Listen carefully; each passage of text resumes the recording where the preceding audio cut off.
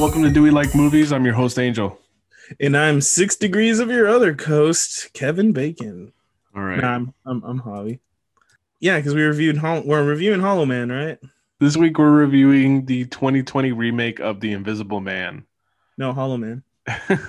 This is, like we said, a 2020 movie. It is directed by Lee Wanell, who is the co-writer of Insidious, as well as the original Saw movie, with his partner, with his filmmaking partner, James Wan.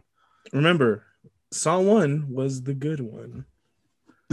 Yeah, well, you know what? I think those first two are pretty good. The second one was all right. Yeah, it's the first one is like the one. But anyway, so this is his first movie that he's ever directed before. He's mostly been the screenplay and story guy for the previous movies that he's been on. So this is so this we can't really get started talking about this movie until we talk about Universal's Dark Universe. Oh, I hope you guys are ready for one of the most shameless attempts at a cash grab in recent history. All right. One of the reasons I hate Marvel is not even Marvel's fault, right? Marvel did such a fucking fantastic job at building a shared universe with different characters that it became something that now every single fucking franchise has to do. Star Wars has to be Marvel. Spider-Man has to be Marvel. Um, Horror movies have to be Marvel now with this dark universe. Monster movies are, Marvel now with the Godzilla Kong universe that was created. Um, and so Universal's idea was that they would start doing remakes of the original classic monster movies. Some of y'all may remember those movies, including that Dracula Untold Story one. No, it's not actually that. That one's not part of the official Dark Universe.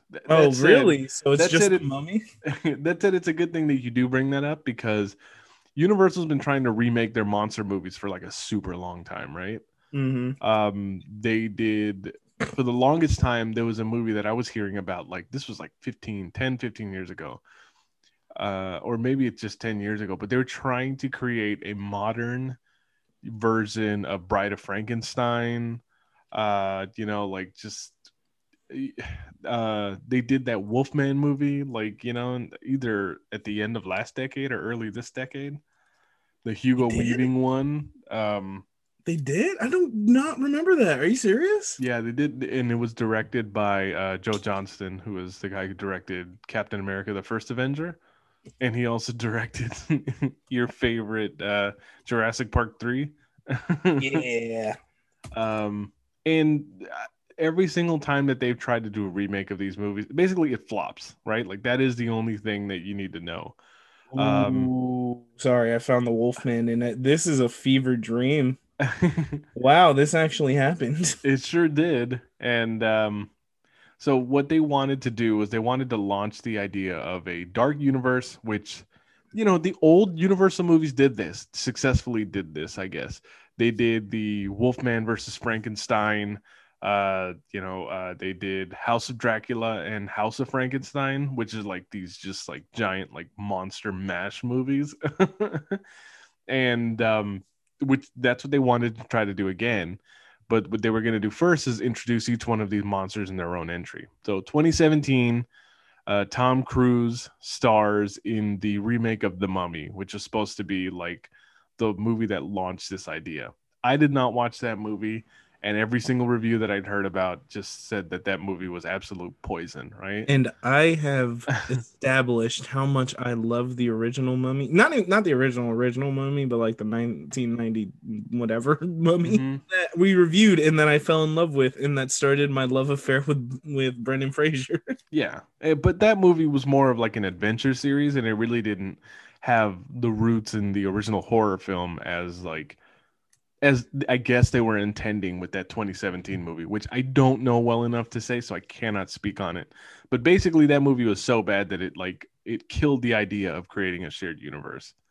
So much like what DC is trying to do now, where they're like, all right, well, the Avengers ripoff isn't going to work. So we should just start doing these individual movies by these interesting directors or interesting people and have them put their vision on screen. And maybe we'll end up with more successful movies that way, right? Which is how they got Joker and how they're getting, trying to get back on board right now with Batman and other properties, right? Mm-hmm.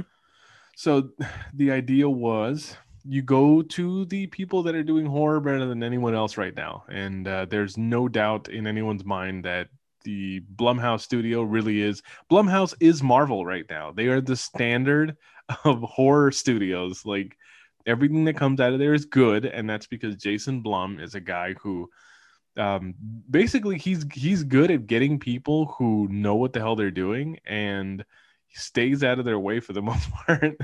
The guy successfully brought back Halloween, like he brought Halloween back from that 2009 Rob Zombie bizarre sequel where Michael Myers was like a hobo wandering through cornfields. like it's amazing the kind of stuff that happens. And obviously, he gets the prestige like from having Get Out, which is, an Academy Award winning film. And in 2018, which is, one of the first movies that we did in our review, I think it was episode 3, we did the 2018 Halloween remake, which I am a huge fan of. And in that movie, we talked a lot about how, Jamie Lee Curtis considered her movie to be like a bit of a Me Too horror film. And that became like the buzzword around that movie. And I just remember watching it and be like, yes, I love Halloween 2018. I think it's a great movie. But I don't think that the movie has as much depth as maybe Jamie Lee Curtis thought it did. And I say that because I think this is the movie that absolutely captures, more of just this gritty reality and just is able to take a classic movie from 1933, H.G. Wells' novel from 1897, and he's able to remake it. And a stroke of genius in this is that instead of focusing the movie on the Invisible Man, that they were going to have it be focused around a woman who was with the Invisible Man. And that's, to me, that's kind of the big change, but it's a welcome one in this. I really did appreciate that too, that it moved away from the horror, focus less on the horror and more on like the suspense thriller. Like this is filmed as a suspense thriller, right? Maybe it feels like there's certain scenes there might be like supernatural elements, but ultimately, like in essence, this story is that of using kind of like sci-fi and using horror, quote unquote horror. It's like as a backdrop for what is essentially a story about domestic abuse and overcoming said abuse, right? So the movie stars Elizabeth Moss, which we saw in a horror movie earlier, again in the early days of the show when we did Us. She was in that film as well. This is probably the second time that I've seen her in a horror film. I'll say this about Elizabeth Moss. I talked about it when we watched Us. She was in The Handmaid's Tale. She was in Mad Men. I really like her in stuff that I see her in. Like I do, and I was very excited about this movie pretty much because it was going to be her that was the star of it. She's the girlfriend, because I don't know if they're married at all, but She's like the girlfriend. Yeah, she's the girlfriend to the main character, who his name is in this movie is called Adrian Griffin. And I think they called him Adrian because they said Adrian sounded like a more modern name. In the original source material, the character's name is simply Griffin. Mm-hmm. And in the original Invisible Man, Griffin is he's like a chemist, right? And he develops a chemical that ends up making him invisible, right? In this movie, what they've done is that they've changed the character of Griffin to a tech mogul, and he has like basically he works in optics or fiber optics or whatever optics, right? Some sort of fucking It's using cameras and Yeah, like being able to project light and things like that. right. And this is Um, something that is it doesn't exist right now, but it's one of those things that there's enough people working on stuff like this that it's not too far away in the future, right? and you know, one thing that was interesting, I mean, just based on like a little bit of reading, um, a lot of like the character traits of Griffin in The Invisible Man is still very similar to Adrian Griffin. So it's like it's one of those things where even though they translated the character to like more modern times, there is still a lot of stuff that is very similar in the way that like Adrian is very introverted. He's not really somebody that has too many personal relationships.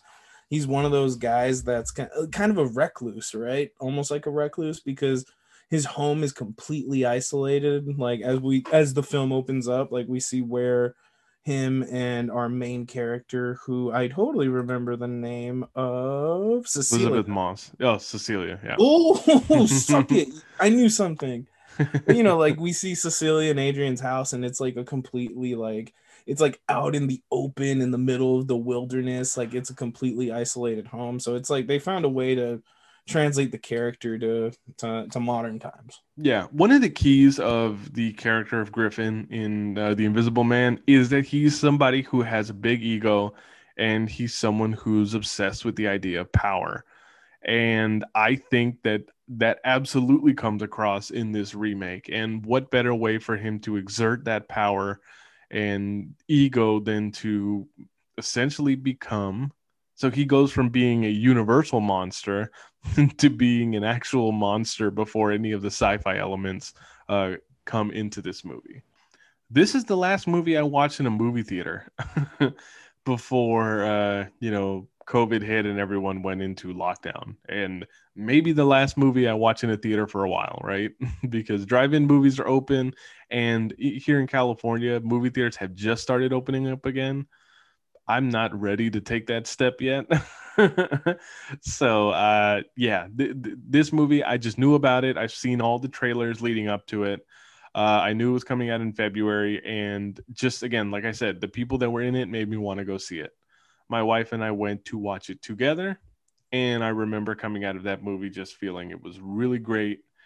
And I think before we even get into the review, I guess, I'd probably say that given the fact that not a lot of movies are coming out this year and so much stuff got pushed back, and, you know, this movie really is one of the highest grossing movies of the year because nothing else came out after.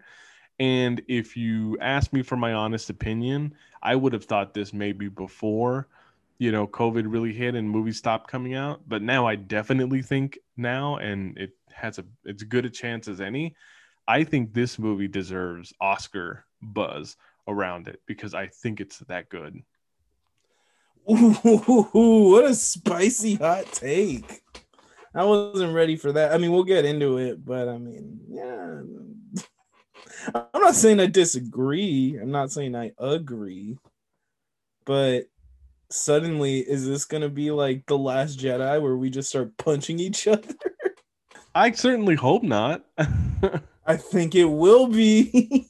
All right, so let's take it. Let's start with our little plot breakdown. So, this film, and I'm glad you brought it up.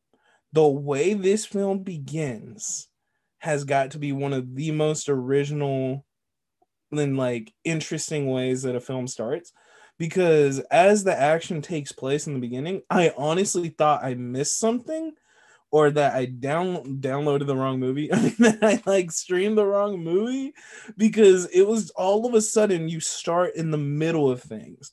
So we have Cecilia. Essentially, the film opens on the night Cecilia finally like she's made a plan to get away from her abuser, Adrian Griffin.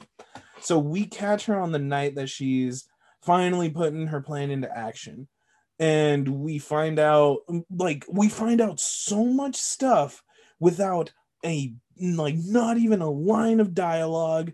It's all stuff that's completely shown to us, and I thought that was fantastic filmmaking because it was literally show don't tell, right? And it's like everything from Cecilia showing us the diazepam bottle and how, implying that she drugged Adrian. She checks to see if he's awake, and then this starts like her getaway, right? So as she starts going through the house, she starts gathering her things, changing into her street clothes, going down into the security system. Like clearly this woman has been planning this, and she's finally come up with the perfect way to finally get away from her abuser.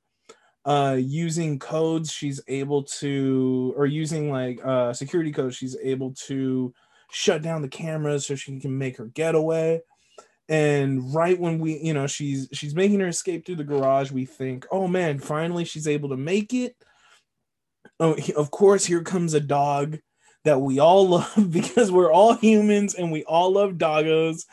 And this dog has like an electric collar, and of course she's trying to escape. She can't take her dog with her, but she ends up taking the collar off, which through some happenstance causes something to bump into Adrian's car, causing the alarm to go off, which then sets off this freaking high anxiety causing it. I don't want to call it a chase scene, 'cause it's not a chase scene, but essentially it's like Cecilia trying to get away as fast as she can, and she takes off running across this like kind of a compound.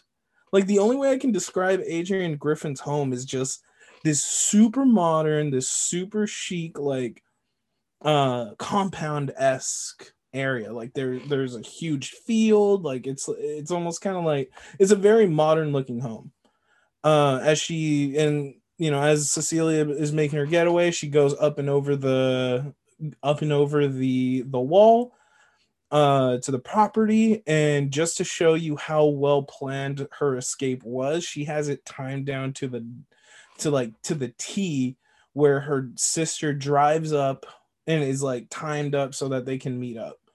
And as she's about to make her escape, Adrian Griffin comes like chasing her through the woods and ends up like smashing her window with his fist.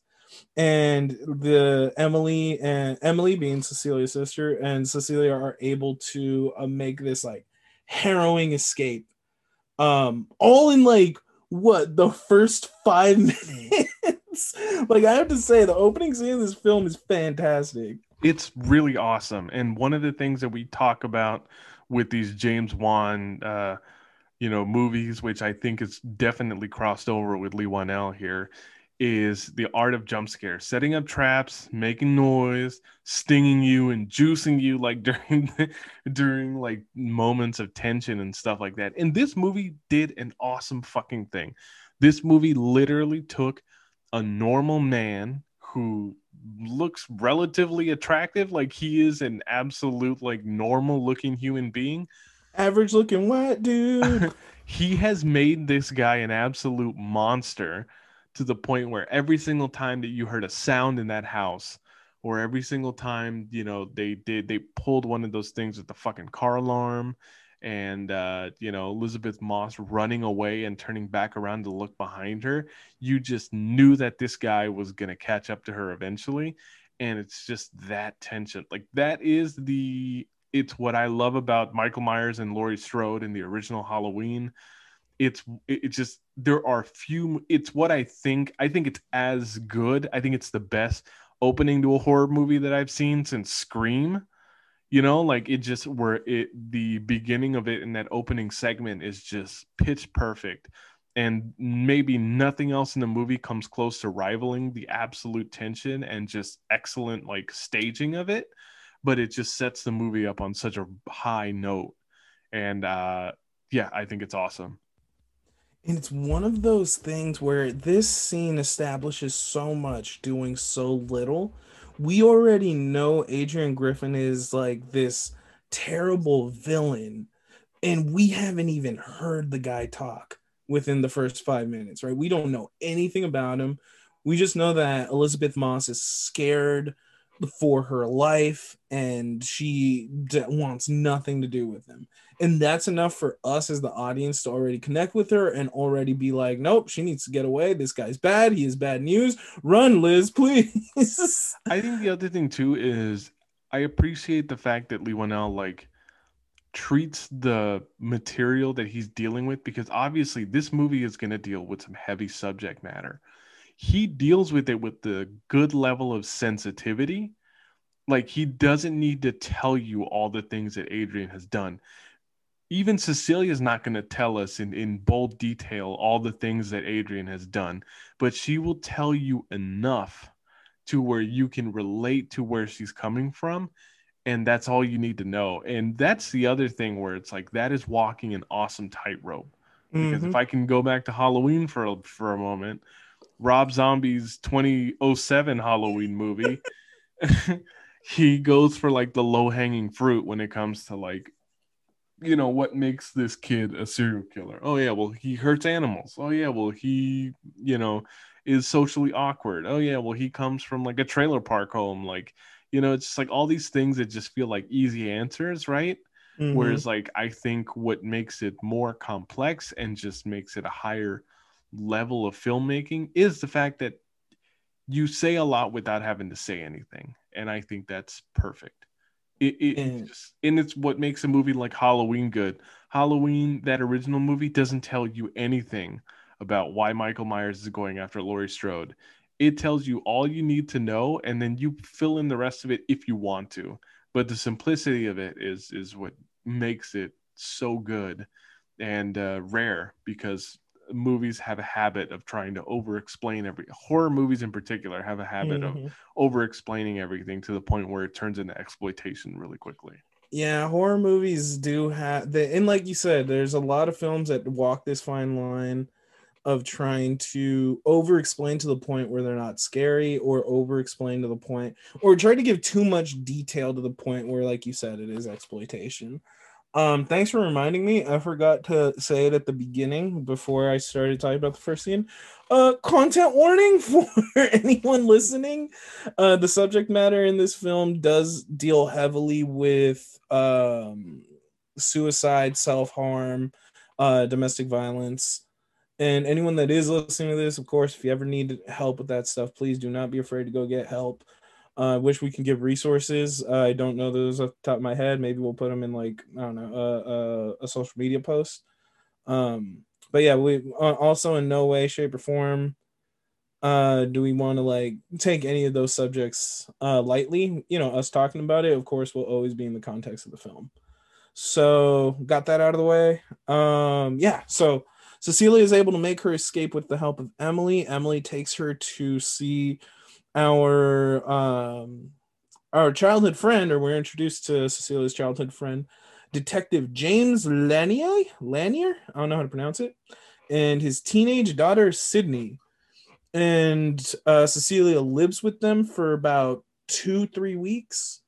And the entire time, she is living in this constant fear of Adrian coming to find her.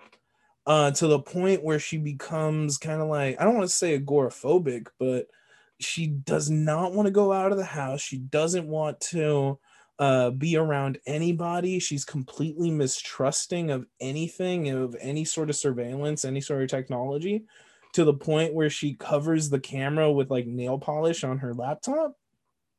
She is unable to even go as far to the mailbox to pick up the newspaper. Yeah, like they make it a big deal that it's such a triumph, the fact that she even went there. Once she leaves, once her sister absconds her from Adrian's mansion, she moves in with Jane, with her childhood friend, obviously, and his daughter, which you just mentioned. He's also played by Aldous Hodges, right? Aldous Hodge, sorry. Aldous Hodge, who I love in Straight Outta Compton, where he played God, I don't know if it's MC Ren that's who he played in that movie. Let me check. I also really like him in when he was really young. He was in that first original season of Friday Night Lights. He was? Yeah, he was a Voodoo Tatum. Oh, That's the quarterback right. that like the quarterback that came from Louisiana after Katrina, and he ends up like Mm-hmm. beating out Matt Saracen for the quarterback. Sorry, I don't want to turn this into a Friday Night Lights podcast because we Because will we talk about can't that talk forever. about it forever. But I've loved this character. Like, I mean, I've loved this actor ever since I'd seen him in that, and everything that he's in, he's always really good in it. And I really want to kind of I want to highlight the fact that what I like about this movie too is we have James and his daughter Sydney, and they're both black, the actors who play them. But one of the things that's really nice about it, and so Night of the Living Dead about it, is it doesn't have to filter every one of their personality traits through the fact that they're black, right? Like it's all you need to know about this character is he works for the San Francisco Police Department. He is a childhood friend of Cecilia, and it's really refreshing to have a just platonic friendship between two characters. And nothing, it doesn't have to get too deep with race, it doesn't have to get too deep with gender. Again, the simplicity. The movie does everything it needs to do, and you love all the characters around them. And also just because Cecilia does seem so, at least for me, like watching it as a viewer early in the movie, she does seem so fragile and just kind of like imagine all the things that she's gone through, and you just like have this like overwhelming feeling where you just wish you could kind of protect her, and that's why you like all the characters around her, because you think that that's what they're there to do. And Except for the sister. I don't know why. I got really weird vibes from Emily since the beginning. Like it seemed like, and I mean later on it gets played into like a story beat, right? But it was just one of those things where it's like from when she drops off Cecilia at James's house, it feels like she's I don't want to say she feels burdened, but like she just seems like I don't know, like she feels like she deserves a little bit more, like better treatment from her sister or something, because it was something when their exchange when it was something weird about their exchange when Emily showed up to the house later to talk to Cecilia about Adrian. no, I just it you just know felt what? weird. Like it felt like it was a strained relationship. No. To me, I mean, it just feels normal. Like, I mean, because I'll put it to you this way: I think this movie kind of like does a really good job at playing just the like how not fragile, but just how like different friendships or relationships are with your siblings once you've kind of grown up and everyone's kind of got their own stuff going on, right? It's one of those things where it's like you grow up with your siblings and you're used to just being able to go and talk to them at any moment because you grew up in the same house together, you lived in the same house together. And I know I get this sometimes with my sister where it's like you just don't, once you're like not living together anymore and everyone's got their own kind of stuff going on, there's kind of like this feeling of, well, I don't want to bug anybody or I don't want to get in the way, or like, so it's like sometimes you'll go days without talking to them and stuff like that. And I feel like that's kind of like what that's like. It's not like, to me, they don't feel like characters that dislike each other or there's some sort of weird strain in their relationship. It feels more like they're, it's I'm here if you need me. Um, but for the most part, it's like, they That probably talk maybe once a week or something like that, right? that's the thing though, when there's a DV, like when there's somebody that's living through a domestic violence scenario, when they're living through a domestic violent like relationship, and there's a abuser and an abused, and there's like that weird power dynamic, like there, that's the thing though, like having worked in where the social services stuff, like it actually does make sense that Emily does feel like that relationship between Emily and Cecilia is already strained, because Emily is already maybe, because I mean that's what happens in those types of scenarios. It's like the abuser knows Well, how to you, isolate the yeah, victim from exactly. That's exactly where I actual. was gonna go. It's definitely feels like Cecilia's been isolated from everyone that she knows and cares about So I from this. guess So yeah, so because of that, I guess it does make sense that Emily does feel kind of like, oh well, what does she want now if she didn't listen to me when I told her not to hang out with that dude, you know? So I guess there's like some, and I guess that's what's the big, like the huge thing about the script and how well written the script is it lets you infer and try to like figure out and fill in the dots or fill in the blanks, right? Because there's so much that is it's left vague enough for you to kind of like have these theories without ever like being exploitive, you know? Yeah. You know, it reminds me of when we were talking about the abuse in relationships when we did Rosemary's Baby last month, right? Or a couple months ago. In Oh, that, in holy shit. When if Rosemary's Baby was gaslighting the movie, this is like the remake of gaslighting the movie. But you know what? I feel like what's different though is I feel like in Rosemary's Baby, there's a fair amount of that stuff where like now it feels like subtext and it feels purposeful. I don't know if it was that purposeful like back when that movie was being made. This one, Oh no, not everything at has all. purpose, right? Hmm. But when you're watching something like Rosemary's Baby, like you get the feeling when you see Rosemary's friends at that party the one night where she just kind of like just needs to vent to them in the kitchen, where it's Hmm. like yes, like that's the manifestation of just like someone who's been isolated from everyone that she used to spend time with, and now all of a sudden it's like it's you're stuck without them and you're trying to just spill about as much as you can of it in one moment. And what Until the abuser comes back. right. Like, And the other thing too, where I think maybe the kind of awkwardness in their friendship comes from now as well, is the fact that, Cecilia does not want her sister there because she thinks that it's gonna be easy for Adrian to find her, right? oh boy, is it easy. Yeah. Well, actually, so what ends up happening is that when Emily comes to visit her at James's house, she comes with news saying that Adrian had committed suicide and that in his will he had left her $5 million. So, well, I mean that's something we find out when she talks to the brother, but it's crazy because immediately after like Cecilia gets this information, she like refuses to believe it. She immediately thinks that he's faked his death and that she thinks it's like all some sort of ruse to keep messing with her, right? To like keep abusing her. So Cecilia and Emily end up going to kind of like a hearing, a reading of the will, where this where I'm confused. Is Emily that because that was Emily with her, right? So is Emily like a lawyer too? I don't think they tell you what Emily like does, right? Because she seems like she was like her legal representation. Because at one point, when the lawyer, who happens to be Adrian's brother Tom, tries to read the arrangements, including like a final letter that Adrian had left for Cecilia, which is of course a very manipulative and abusive letter. Mhm. Emily like immediately shuts it down and was like, "Look, if she really wanted to be read, you'll send it to me and I'll go over it with her later. Like there is no need It's for her no, to." well, it's siblings, right? Like they are siblings. It's one of those things where it's like the reason, But she does say Cecilia my client at one point. did she?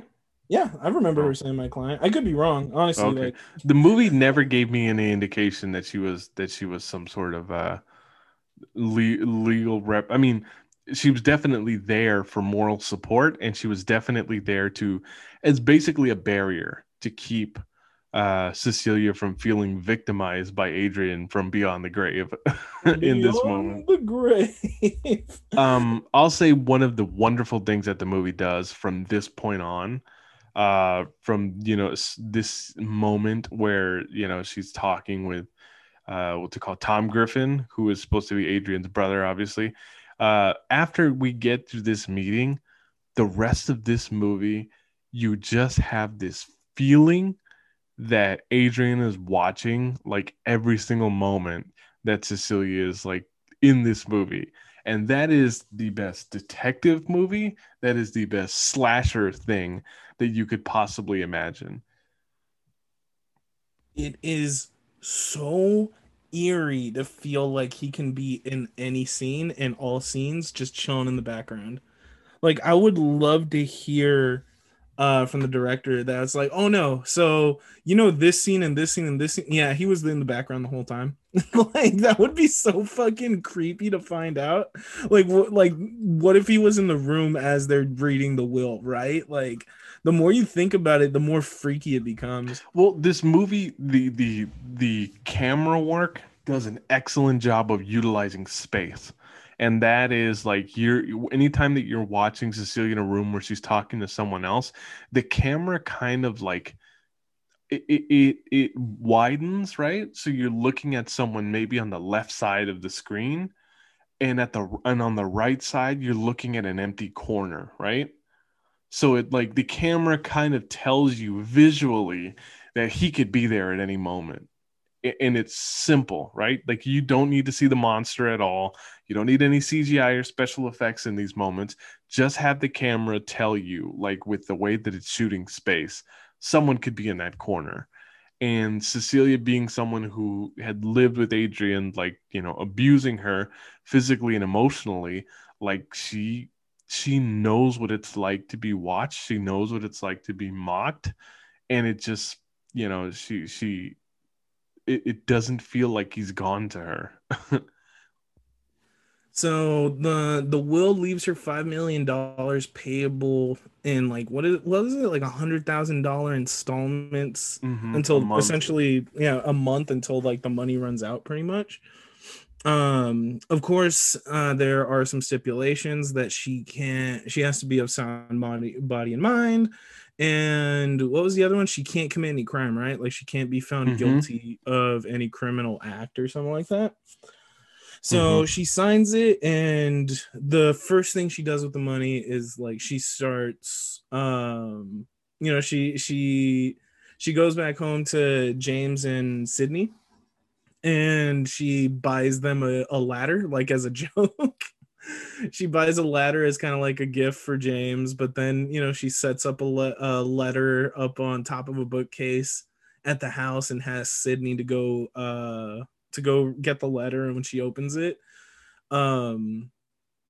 she sees that Cecilia had she set aside $10,000 and it was going to be essentially paying off her school, because one of the things we learn about Sydney is that she is old enough she's going to college the following school year, and that she wants to go to Parsons. However, it sounds like, according to James, like they might not be able to afford it.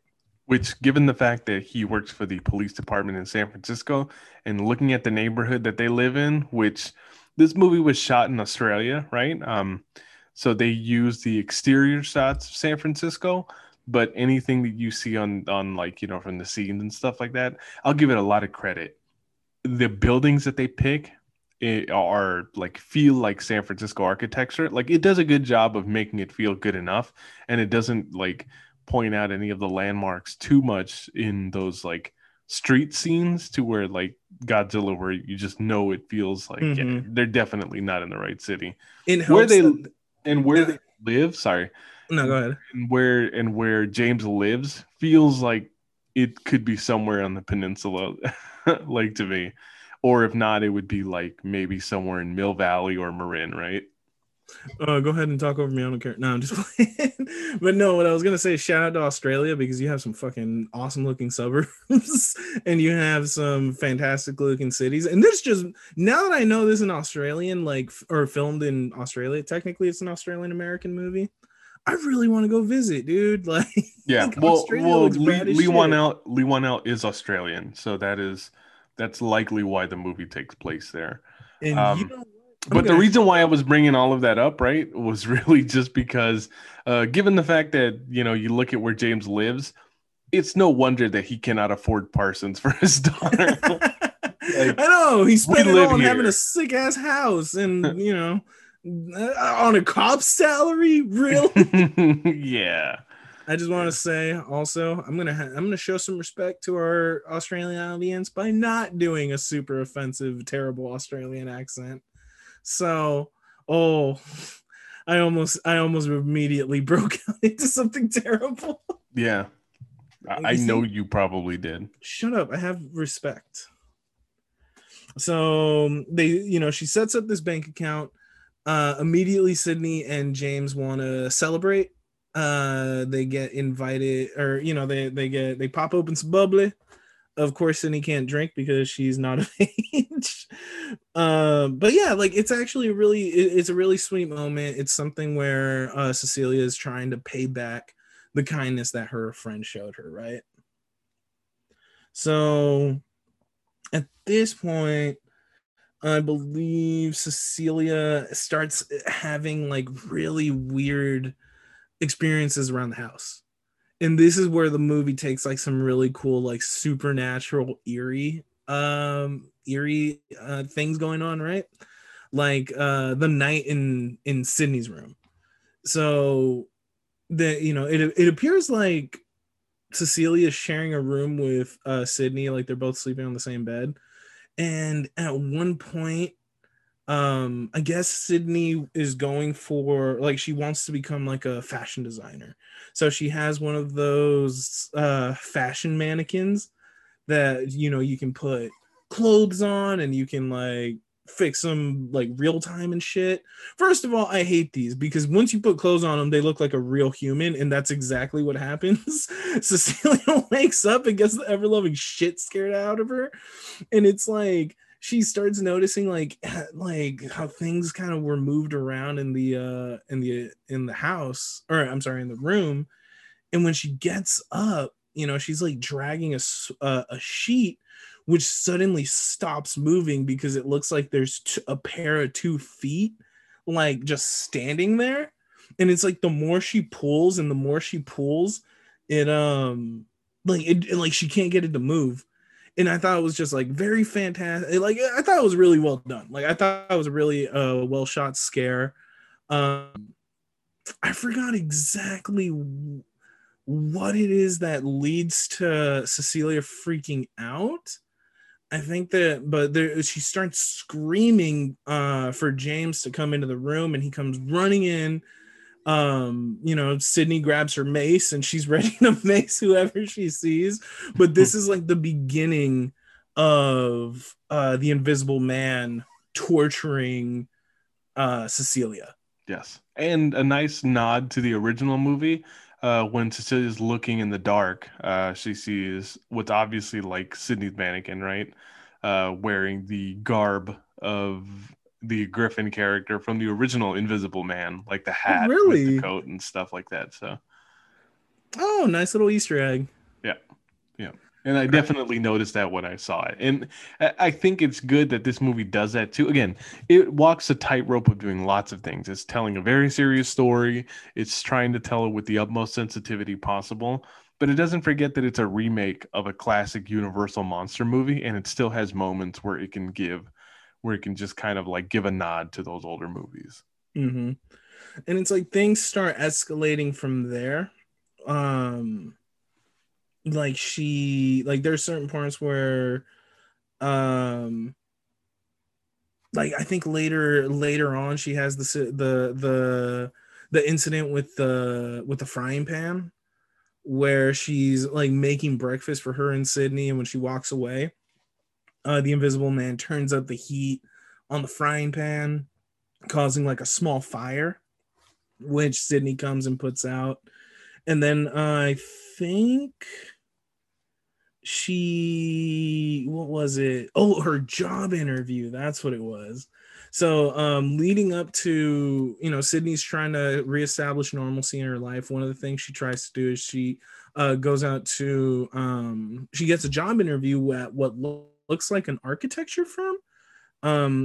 This movie doesn't really establish what kind of I would she does. say, based on the drawings, yes, architecture. And it's like when she gets there, immediately she has like this really creepy interaction with her interviewer, where he asks her like where she studied and where she was doing before that, and she mentioned how she'd studied and like she was living in France as an undergrad, and she lived there for like 7 years.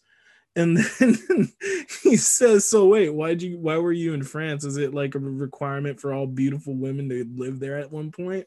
And I was just like, ew, like, dude, She's you're interviewing her. What the fuck? Why are you hitting on her? It's weird. I didn't catch that, but I definitely, you've mentioned that to me before, and I'll take your word for it.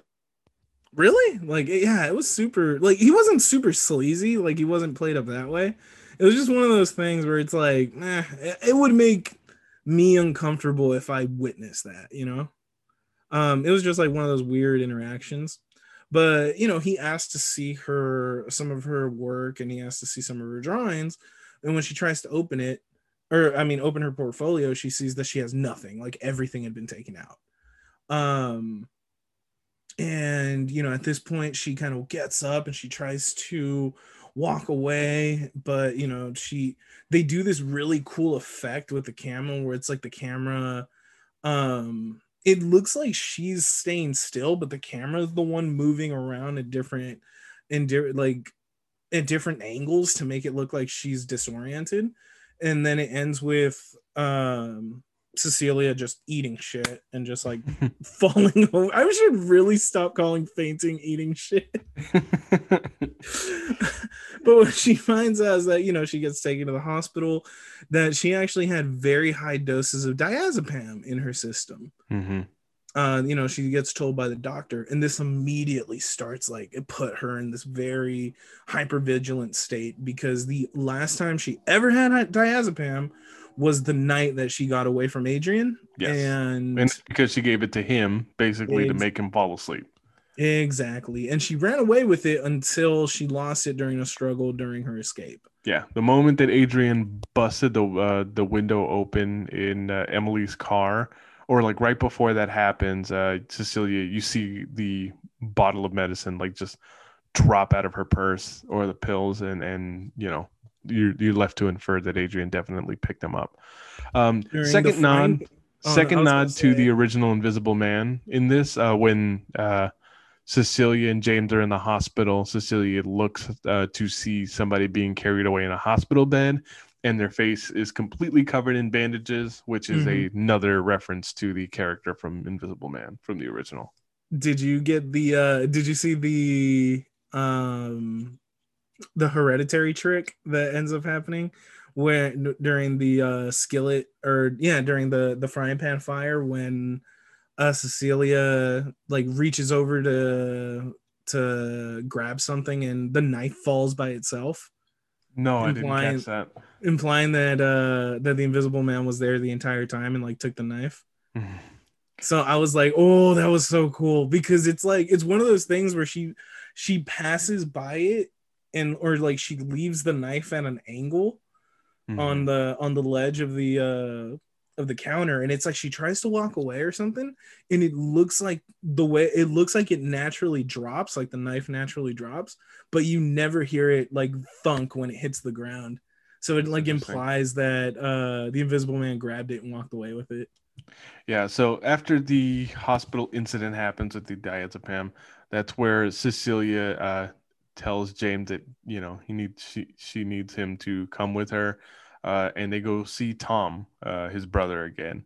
And this is where she tells Tom that she's sure that Adrian faked his death, and because he's an optics whatever genius, that she said, I don't know how he did it, but he's found a way to make himself feel invisible, and that he is like tormenting her.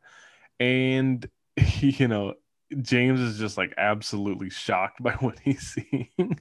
Like, he's like, this chick going crazy, and then Tom like becomes like sympathetic, and he goes, I know, because he's been torturing me my whole life, always like abusing me and making like me feel bad and something like that. Like this movie does a lot. This movie does a lot of you think this is what's going to happen, but no, it's actually really like this. It subverts expectations pretty hard. Right. And it's pretty good at doing that. But you do believe Cecilia.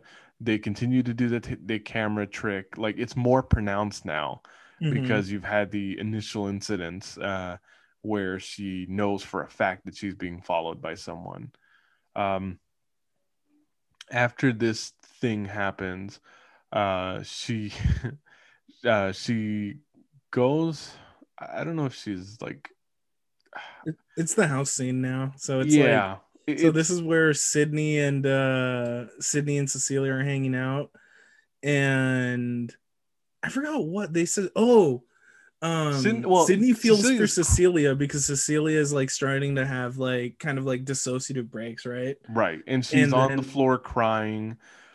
She's very clearly having a bit of a breakdown right now, and it's you can't imagine, right? Like she's just going through all of the trauma. She's just reliving a ton of trauma in this moment. And Mhm. she comes in, tells her, "Hey, guess what? We can have cake. We can have a girls' night. We can do all of this." And the moment that she gets close to Cecilia, that's where she's slapped by an invisible hand. Mhm. The And invisible hand of the free market.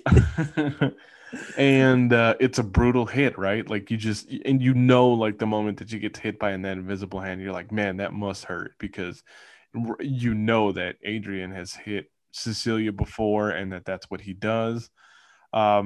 It terrifies Sydney. She calls in James, and James does what he has to do, right? Like as much as he Mhm. cares about He does Cecilia, what a like, father's supposed to do. yes. He takes care of his daughter, right? And he even says it. He says, "No offense, but I have a responsibility to take care of my daughter." I thought it was I mean, yeah, these are well developed characters. Like simple as that. These are characters that actually make sense and that they are realistic and very clear motivations. Hmm. And then from here on begins the I've I fucking love the house scene, dude. Yeah, this is the first fight scene because what's it called? James and Sydney leave the house. They leave Cecilia alone. She goes outside out front, looks at the empty neighborhood, and feels, the like hot Feels breath of being something watched. behind Yep. her. You feel like she's being watched, and she feels like she's being watched. She ends up getting like a call from Adrian's phone. And Makes she the tries call. different ways to like protect herself, right? Like she throws coffee grounds all around her so that way she can see if there's footprints. Mhm. Um she Very gets the paranormal activity. Very much so. I totally got those vibes. I'm like, this is awesome. I'm like, Cecilia's fucking smart, dude. Reminds me so much of Paranormal Activity. Yeah, even the bed scene too, where where Adrian's like pulling the blankets off, and it's just like it feels like it's one of the things that made Paranormal Activity so scary. It's like the one place where you should be safe, you're not because there's an evil presence there. I mean, the only thing that would have been worse is if she dragged him from. I'm sorry, if he dragged her from the bed, a la grab her by the feet, like, which is your biggest fear. Which I legit thought that was going to happen when I watched the movie in theaters.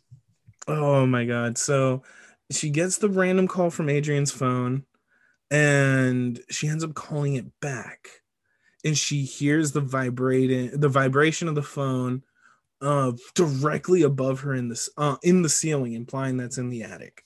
So she climbs up.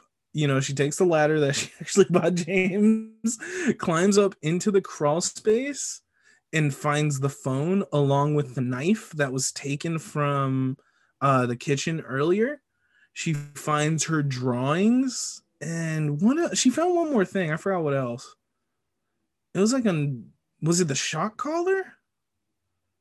Or like her diazepam bottles. She found something else up Yeah, there. she found a series of things up there, which basically all they did was just point to the fact that it's yes, Adrian is absolutely following her. And then when she ends up grabbing the phone, she starts heading back to, but she hears, right? Like she hears the footsteps of like someone walking around.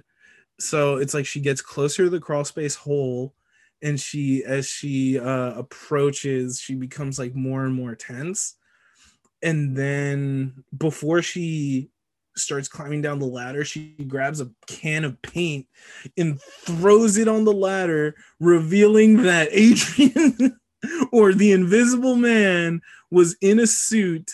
The like is like in this weird like tryptophobic inspired suit, and he's just like covered in paint, and he immediately like gives you that awesome stinger of like an electric like short, Yeah. and it takes off running before you can even like register what's going on. Yeah, the score in this movie is just like these like machine like screeches that you just hear in the background.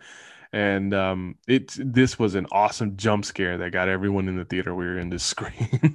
And it got me too. Like I even this time watching it, because it had been a while since I'd seen it, it got me again.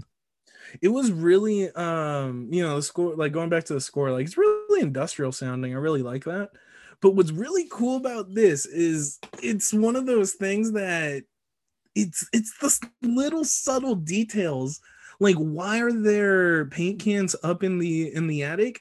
Because James was repainting the house, or which we very clearly saw at the beginning of the film. Like, it's one of those things where it's like every little thing in this film is done with a good purpose. Like, it's very well written, and I don't think I can say that enough. Yeah, and it was a fantastic jump scare. And you almost feel dumb for being like scared of it, because it's not like for all intents and purposes, it's not really scary. Like the suit that the Invisible Man wears isn't really like a creepy looking suit, but it does make you feel uncomfortable if you don't like holes in bodies.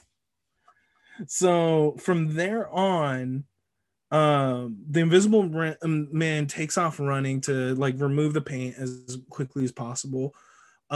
Cecilia she climbs down and she starts following the paint trail to try to find him. Eventually it goes out, and then this begins the struggle of them fighting in the living room, throughout the house. She gets thrown around a lot, like she gets beat, but then she gives as good as she gets, and like she starts hitting him with anything she can find. We get that scene, or we get that shot of him like choking her and picking her up, making it look very supernatural. I thought that was a really cool shot. But yeah, just like the entire struggle, like it's just she fights and claws and like she fights for her life. It is a really intense scene, her like being able to see her fight against this unseen villain, right? And eventually she's able to get away, and using her phone she calls herself an Uber, and after she's able to escape from Adrian, she actually uses the Uber to go out to, I forgot where he lives, but pretty much to go back to his house, which she escaped from at the beginning of the film. Yeah, which it's, and the reason I knew this was not actually filmed in the Bay Area is because there's no place like this there. I mean, definitely not that close to San Francisco unless you're living in the city, but because they needed to cross a Golden Gate Bridge to get to where she was at, is what makes me think that this is like the Marin area. Gotcha. I mean, no, by Petaluma, I'm pretty sure there's big old stretches of land and forest. People who like don't live in the Bay Area, like, what the fuck are these guys talking about right now? That's what I'm telling you. Like, there's probably people being like, "Oh my god, if I ever visit California, I know who's gonna be my fucking tour guide." Yeah, But we're yeah, like not even that. We don't even know that much. Hey, I'll take you to some good taco spots out in Oakland, all right? I'll hook y'all up. So if anybody, any listeners of the show, any y'all international mofos want to try some good street tacos, some delicious street meat, I got you. Yeah, once COVID is over, obviously, because no one wants to come into this fucking virus-ridden country. Man, we can do a meet and greet with our fans once COVID is done. There'll be dozens. Dozens! One person shows up. All right, let's get back to this movie. Where were we? So Cecilia got back to her house with Adrian. So she got back, and so here when she gets back to the house, she actually finds the second suit, right? Yes, there's two suits in this movie. Surprise, motherfucker. Gives me Scream vibes. I from the moment that I saw that there was two suits, I had a feeling that there was two killers. I thought the two suits was really cool because she learns how to use the suit. And again, it's one of those things where they don't tell you, they show you. By having the second suit, she learns how to use it, and she learns like how it works. Well, so that way us as an audience are able to see how it works. So all of a sudden we're like, okay. We see how it works, But once she grabs the suit and takes it and puts it in her bag, she ends up putting it in that crawl space in her closet where she had like her bag that was like her escape bag that was all packed. Um, and it never gets brought up again. It's like you see the moment where she discovers it and it doesn't come up again. And you like in my mind, like I was pretty much just left to infer that Adrian was gonna find that at some point, and you know, did it make sense for her to go in there and hide it? It's like, maybe, but it's just like one of those things that's just like out of sight, out of mind, and you forget about it. Mm-hmm. Now, at this point, she thinks she's being followed by Adrian again. So she manages to escape. She leaves the house, gets back into her Uber, comes back to the bay where she calls Emily and says, "Oh, I forgot to mention that part." So she calls Emily and tells her that she knows that they're not getting along right now. She knows she hates her, but it's really important for her to meet up and that they talk because she thinks that she's not going to live for much longer, and that it's really important for her to talk. So And the one of the reason reasons why, why their relationship is oh, super strained at this point is because earlier, before the actual Adrian hauntings began, there was apparently an email that was sent from Cecilia's computer that was a bench that was talking shit about her sister, and essentially where she told her sister that she wishes that she was the one who died instead of Adrian or something like that. was so fucked. It It's was so like, fucked up. Like I was like, wait a minute. Like, did you really like? Would an email be enough to convince you that like your sibling like hates you? I yeah, don't because know. when she goes and visits Emily, Emily's like, "Oh, really? You think I'm suffocating you after everything?" And she's like, "Why don't you just pick a better guy next time?" Some shit. And it's like, again, this is very like serious subject matter, and I laugh, but it's because I'm uncomfortable by it. I was very uncomfortable during that scene because I don't want to put too much on blast on where I've worked in the past, but I've worked for an agency that dealt with some of these issues, and it's like victim blaming. We'd want to think no one would ever do that, but it's like, Hmm. no, it's totally real. And sometimes it really is your family that like unknowingly like puts that additional stress on a victim of domestic violence. Hmm. So yeah, you just feel that at this point she's being isolated and tortured all over again. But at this point, she reaches out to her sister, and her and Emily meet up for dinner at this really nice restaurant, which I feel I would never be able to go to. But they manage, and it feels like they reconnect for a little bit, right? Like Cecilia is completely open with her, and she tells Emily, like, I always felt like you were the strong one, and whenever I needed you, your strength helped me, and whenever I didn't, I was intimidated by it. But she's like, I always wish I was like half as strong as you were. And so she kind of like they're able to kind of make up for they kind of make up for a little bit, and she tells her, look, what I'm going to tell you sounds crazy, I just need you to believe me. And she tells her about how she believes Adrian is wearing the special suit to be invisible to torture her. And very subtly, again, how they play with camera work, and these actors are really good at this as well, is how they're able to shift focus from certain things on the scene. So at one point, Emily starts focusing on something else, and you don't really know what it is. And you notice that it's a knife, not just a knife, the knife that was taken from the kitchen that Cecilio held, and has her fingerprints all over, is floating like in the middle of this restaurant. And then suddenly, in one swoop, the knife just like slices right through Emily's throat and This, somehow gets like forced into Cecilia's hand, who is in complete shock seeing everything happen. Emily just falls over, like just bleeding out, and just a random patron of the restaurant just looks over and just starts screaming. yeah. Oh my god. So fucking insane. This restaurant scene is crazy, dude. It's shocking. It comes out of nowhere because you didn't think that this is going to happen, especially in the way that it happens. This movie is unrelentingly brutal, and that killing was just a display of just quick surgical brutality. And again, we haven't seen Adrian yet. Uh, and it's just Adrian feels like the most terrifying movie monster you could ever possibly imagine because you can't see where he is, and the fact that he's just so cruel to Cecilia. It's just like, damn, it's like everything that you see now is just all you need to know that this guy was easily one of the top 5 worst people on earth. This film is so fucking good at subverting expectations because it's like in horror movies, the idea is that if you can ever get out in public, if you can be around people, if you can be out in the open, you will be safe. But it's like Adrian can hide in plain sight, and it's like no matter what, he will fuck you up. Like he will find a way to fuck you up. This scene made people scream in the movie theater. I am not surprised. It was that sudden and shocking. And it happened so fucking fast. You don't even have any chance to like really register what's going on. And what's crazy is like it's the escalation, right? Every time Cecilia, I was about to change her name to Cecily, but every time Cecilia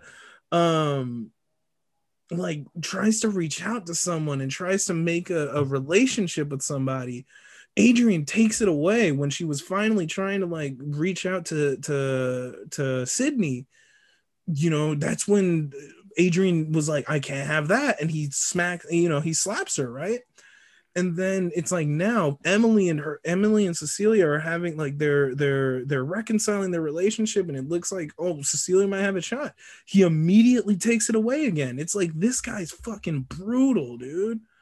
Yeah, and when she said that earlier, she was talking to James, like, or either earlier or later. There's a scene where she talks to him and says, "This is what he does. He isolates me." Mm-hmm. It's one of those things where it's like we're seeing what he does. We're seeing his game plan. And right. We don't need to know the things that he did when they were in a relationship together, because what we're seeing right now tells us enough. Mm-hmm. So at this point, Cecilia gets arrested. You know, she's holding the bloody knife. She's covered in her sister's blood. She gets tackled by who I thought was the waiter at first. No, it was a police officer. It was a police officer. She ends up getting arrested, and of course, she starts screaming that he did it, right? That it was him. So she gets you know, she gets taken into interrogation with James and his partner, and she insists it was Adrian. And you know, worse off for her, the way she talks about him, she refuses to look away from this one corner in the room, and she just looks at it with her glazed over eyes, right? Being like, I can see you, I know you're there. And she's like, you can't hide from me anymore. And the entire time, as the audience, you're just like, you know, she's right. But to everyone else outside of her experience, she is, you know, she unfortunately, she's not well. They think she's insane at this point. And you know, whenever she gets moved to this hospital, kind of like an asylum, and she swears up and down, she screams again that it was him, and that Adrian killed her sister, and that she's gonna get back at him, right? So while she's in the mental hospital, we actually find out that Cecilia's pregnant, right? And I was trying to remember when exactly that conversation first came up. The conversation first comes up when, after Cecilia comes back from the hospital, when the diazepam thing happened. She got a phone call from the doctor, and the doctor didn't exactly tell her that she was pregnant, but said that there was something that she needed, that they needed to tell her in person. So you're left to infer that that's where they would have told her that she was pregnant. And then later on, she's having a conversation with like James, where she talks about how she was taking birth control in private, like, you know, secretly, so that Adrian would never know, that because he wanted a kid, right? So she was taking her birth control so he would never know, so that way she would never actually have his child, because the last thing she wants is to bring a child into this relationship. And of course, in comes Tom, being the sleazy, disgusting lawyer that he is, wearing his stupid fucking suits that are like 2 sizes too small because they don't fit. Actually, his But suits are tailored and they look really nice. I'm not gonna hate on his suits. nah, I hate his suits. Actually, no, it was done on purpose. So apparently, there is I was reading on Wikipedia, on IMDb trivia, that Tom's suits were meant to not fit him properly, to make you feel like something wasn't really right about him. Oh, okay. So Yeah, it was one of those things that they like did on purpose. I just thought it was a well-tailored suit. Oh, maybe you don't have class. You ever think of that? I think that because I had class, that's probably why I thought that. Are you saying I don't have class? I'm the classiest motherfucker I know. Rips fart. Oh no, that was a wet one. Okay, I'm done. I'm done. So anyway, so Tom, of course, comes in saying that, well, Cecilia murdered somebody and she's not fit mind and she's probably going to get a guilty verdict. However, if so, he comes in with a contract saying, or legal documentation saying, that they're going to cease payments of the $5 million that she was owed, right? So, but however, Tom also says that they're able to, that they're going to be able to make this all go away if Cecilia simply carries the baby to term and agrees to stay with Adrian.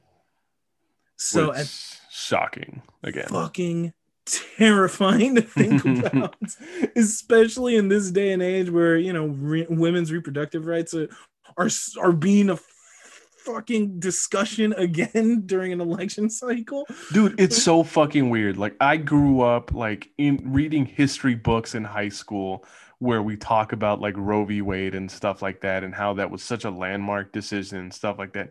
We literally live in a world where one of the greatest landmark decisions, that has allowed women to do what they can with their bodies, like for their own health, safety, and just because it's not anyone else's business. Like, we really are living in a world where that could go away in just a few months from now, and that is absolutely fucking shocking and terrifying. Gives you more reasons to hate Adrian. Adrian literally is fucking Donald Trump.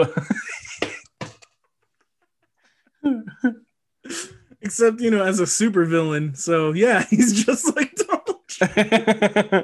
Except Donald Trump hasn't figured out how to make himself invisible yet. No. How do I work this thing? It like turns off like just his clothes, so it looks like he's naked. But anyway, yeah, this is what I do like about this, is that it feels like this is the moment where Cecilia, now that everything that she thought was happening is confirmed that that's what's happening, this is where she takes control. Mm-hmm. And I love that part about it. The switch flips. And Cecilia, well, this part, she really does decide that she's going to take the pen that was there at the table. She gets it back to her room somehow, and she's going to attempt to kill herself. Mm-hmm. And there's no like dialogue or anything that goes with it, but you're left to assume that obviously if Adrian wants her to have the baby, either one of two things is going to happen. She's going to kill herself, and then the baby's going to die, and then there's no baby for Adrian, or Adrian wants that baby. Himself. Yeah, Adrian wants that baby to be born, so he's going to stop her from doing it, and that's where she's going to be able to catch him. And it really felt like in Halloween 2018, where you get that Judy Greer moment where she's like acting super vulnerable, and then the moment Michael Myers shows up at the top of the staircase, that's where you get the gotcha, and she like shoots him. That's exactly what the moment is here, where she's in the shower about to kill herself, and Adrian stops her. And once and you find out that she's fashioned the tip of this pen into some sort of makeshift like shank. Shiv. Fuck yeah. I was like, prison rules, bitch. And then, well, yeah, because then once she sees where Adrian is, like, she starts jabbing the living shit out of him and like just sticking him with the I was like, get him in the eye, god damn it, get him in the eyes. But she starts stabbing him, and what this does is it actually causes the suit to malfunction. So randomly, the suit will go from invisible to visible, right? but it's like it's broken in a way where it's like only like half his torso pops in and out of sight. And so we get this awesome hallway fight scene where all these like San Francisco County deputies are trying to stop him, and it's like the suit flickers on and off and he'll go invisible, and then he'll do some shit like, you know, starts knocking out all these deputies, or he'll kill some of them, or like he'll shoot them with like he'll take their own guns and shoot them. It's just really well coordinated action scene. However, he knows he is knowing that this suit is damaged and he's been compromised. The Invisible Man takes off running. Meanwhile, Cecilia goes after him, chasing him through the parking lot, leading to like these really like intense moments of standoffs between Cecilia and the sheriff's deputies. She ends up chasing him out. She ends up chasing him out of the, what's it called? She ends up chasing him out of the complex, and remembering that Adrian had said something to the effect that he wouldn't want to kill her, but he'll take away anything she loves. She deduces that Adrian, after escaping the asylum, that he's actually going to go after James and his daughter. So she ends up forcing a no. It was Adrian forcing a car accident where a guy crashes. Cecilia ends up stealing his car and chasing after Adrian. So when they get to the house, she manages to call James to tell him that him and his daughter are in danger. So, you know, they try to prepare, but of course, how do you prepare for something you can't see? So Adrian attacks, beating James almost like within an inch of his life, just like brutally like beats him. However, Cecilia comes in just in time to save him, using the fire extinguisher that Sydney had used to put out the fire earlier. She uses that so that she can see exactly where Adrian is. And then she takes out the gun that she stole from one of the deputies and just unloads the magazine into him, like firing 5 shots, killing him as he falls to the floor, right? And then the suit kind of like gives way, and she walks over to take off his mask, revealing that it wasn't actually Adrian, but this is actually Tom, Adrian's brother, implying that Tom has been the one that's been attacking her. So yeah, the house confrontation is awesome. You know, we get this bait and switch, making you really making you even question whether Adrian was alive at all during this whole time. And honestly, to me, this is me personally, if the film had ended right there, I would have been okay with it. I thought that would have been a fantastic ending. So it actually kind of fakes you out into thinking that was the ending. But it turns out there's actually more that happens. I like that it doesn't end here because this fake out ending felt anticlimactic and not really great. When we get the actual ending that comes up next, this is what turns this movie from a good horror movie, or just a great horror movie that I saw this year, to one of the best horror movies that I've seen like in a very long time. And you see, I'm the opposite. I'm like, this is where the movie just kind of loses me. This is where it tries to do too much and has too many things going on. Because then it overcomplicates things. Then it's got to get all weird. Like, it gets better. It gets so much better because then you get the phone call from then you find out that Cecilia wants to get in touch with Adrian again, right? And you get the overcomplicated situation where it's like cops break into, or they go to Adrian's compound and find him, and it turns out he's been kidnapped by Tom, or at least it's made to look like that. Well, yeah, he's a supervillain. We established that already. And you and I know this because our president is someone who was a well-known rich person before then. Rich guys, rich white men in this country get away with absolutely anything. They can change the rules and leverage things so that they make themselves look innocent, and people in the media will buy it. And it's just, again, they are free from so many consequences because of their privilege. That's absolutely what happens here. This guy is used to getting what he wants all the time. His brother is now out of the way. It's very clear that what Tom said about being bullied by his brother and how he's like essentially his man dog, like that is true stuff, because he literally just got his brother to get killed for him. He has no remorse about the fact that that his brother is now dead. Cecilia comes over. He plays this thing where he's like, "Well, I didn't know what you wanted to eat, so I just got all three things." And it's just like it seems like he's trying to be cute, but at the same time, where he just doesn't realize how absolutely fucking horrifying he really looks, and just how thoroughly unlikable this guy is. Um, he continues to talk to Cecilia like it's not him that's been behind all of this, right? When they're sitting down, the tension in this scene is awesome. Cecilia is not going to be satisfied until he either admits what he did, or until what's about to happen next. Because again, I forgot about that second suit that was in the crawl space. I thought the movie was practically over, and I thought that this scene would end up with either Cecilia leaving him, or maybe Cecilia stays with him, and much like the end of Rosemary's Baby, you know, uh, stays to raise Satan's son. with Satan. Yeah, like it's just you didn't really know where it was gonna go. And the fact that the camera that she turned at the very beginning of the movie when she was escaping is pointing directly at the dining room table. The fact that Cecilia is there wearing a wire.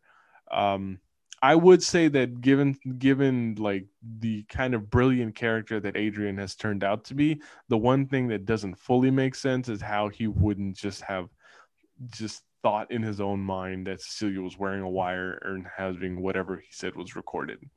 Or maybe he did know, and that's why he didn't admit anything on a recording, right? Like obviously he never says anything really incriminating about himself.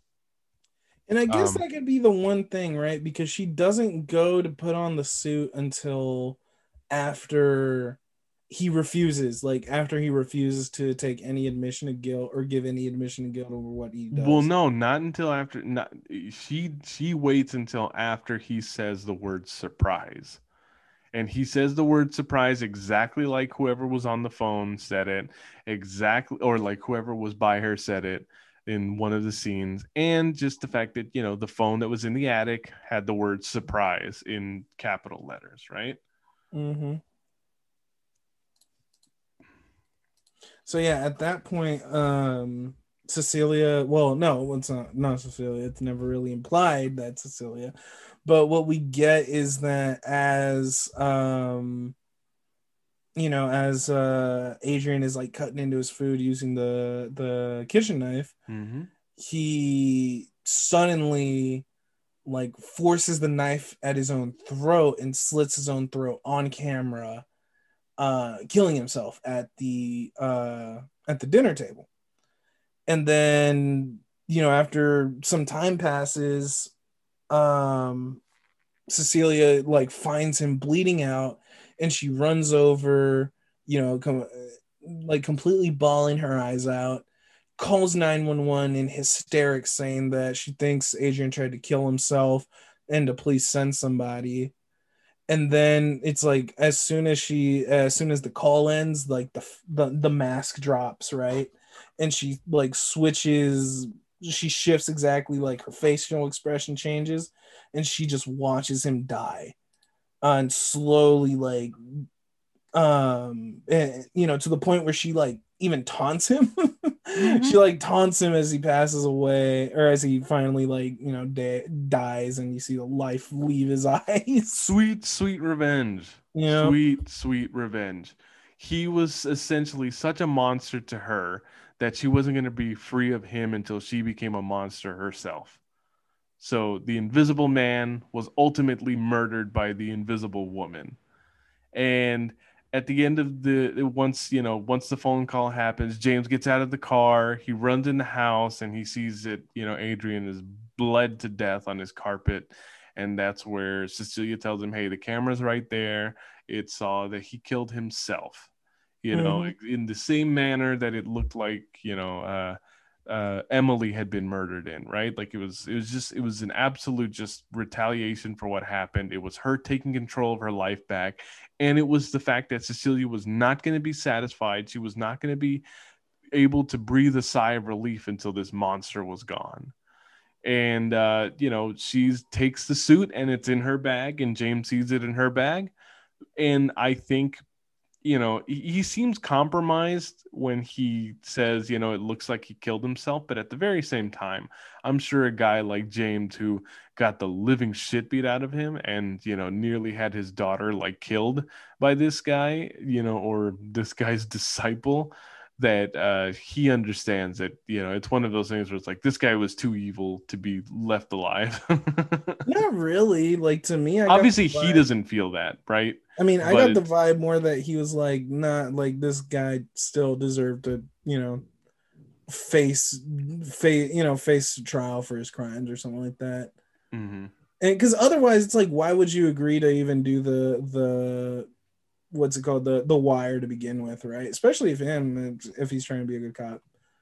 But yeah, roll credits. She's able to escape. She leaves carrying the suit. James lets her walk by, and she's finally free of him. And roll credits, and that's Invisible Man. Yeah, and I love the music at the end of this. I love like the final scene of her, just rising up from the staircase from the front door, and it's awesome. It's excellent. It's perfect. It is a perfect ending for me. Like this movie is good, and I will fight for it. That I think this movie at least deserves consideration for Best Picture. There's just no way it doesn't. Ooh, This movie joins The Fly and The Thing as two remakes that you can argue outdo the original. remember, this is a remake of The Hollow Man. Actually, I don't know. Was there originally like an original like Invisible Man movie? Yes, the Dark Universe Invisible Man movie that they were going to be working on was actually going to star Johnny Depp, and I think it was going to be a lot more true to the original movie from the 30s, and Johnny Depp was going to be the Griffin character in that. I'm very glad Mm. that that didn't happen. I think this is better, and I would hope that this gives Universal the balls to kind of move forward and do other very good modern version of their monster output. I think it's really the only way to go. I don't need to see all these monsters fight each other. I don't need to see I do. I don't need to see the Invisible Woman like fight the Bride of Frankenstein, or do I'm I? cool with it.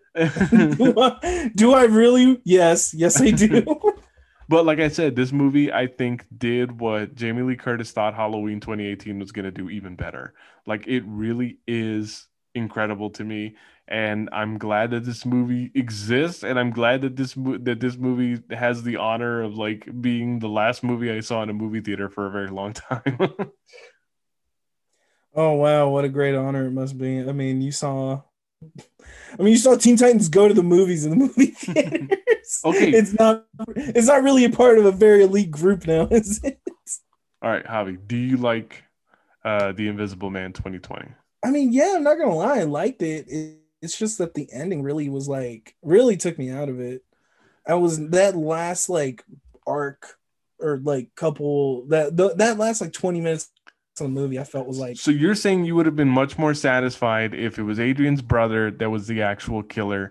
Adrian is really dead, and that would have been satisfying to you? I honestly do feel it would have. Maybe you would have had like another scene where it would have been like, I don't know, something revealing how unhinged Tom was and how he was affected by the same abuse that Adrian put him through, and that's why that in turn turned him into an abuser too. I And think the then you kind of problem with start that talking is about, I and think the then I don't know, problem and then with you talk about how trauma of abusers can also create abusers.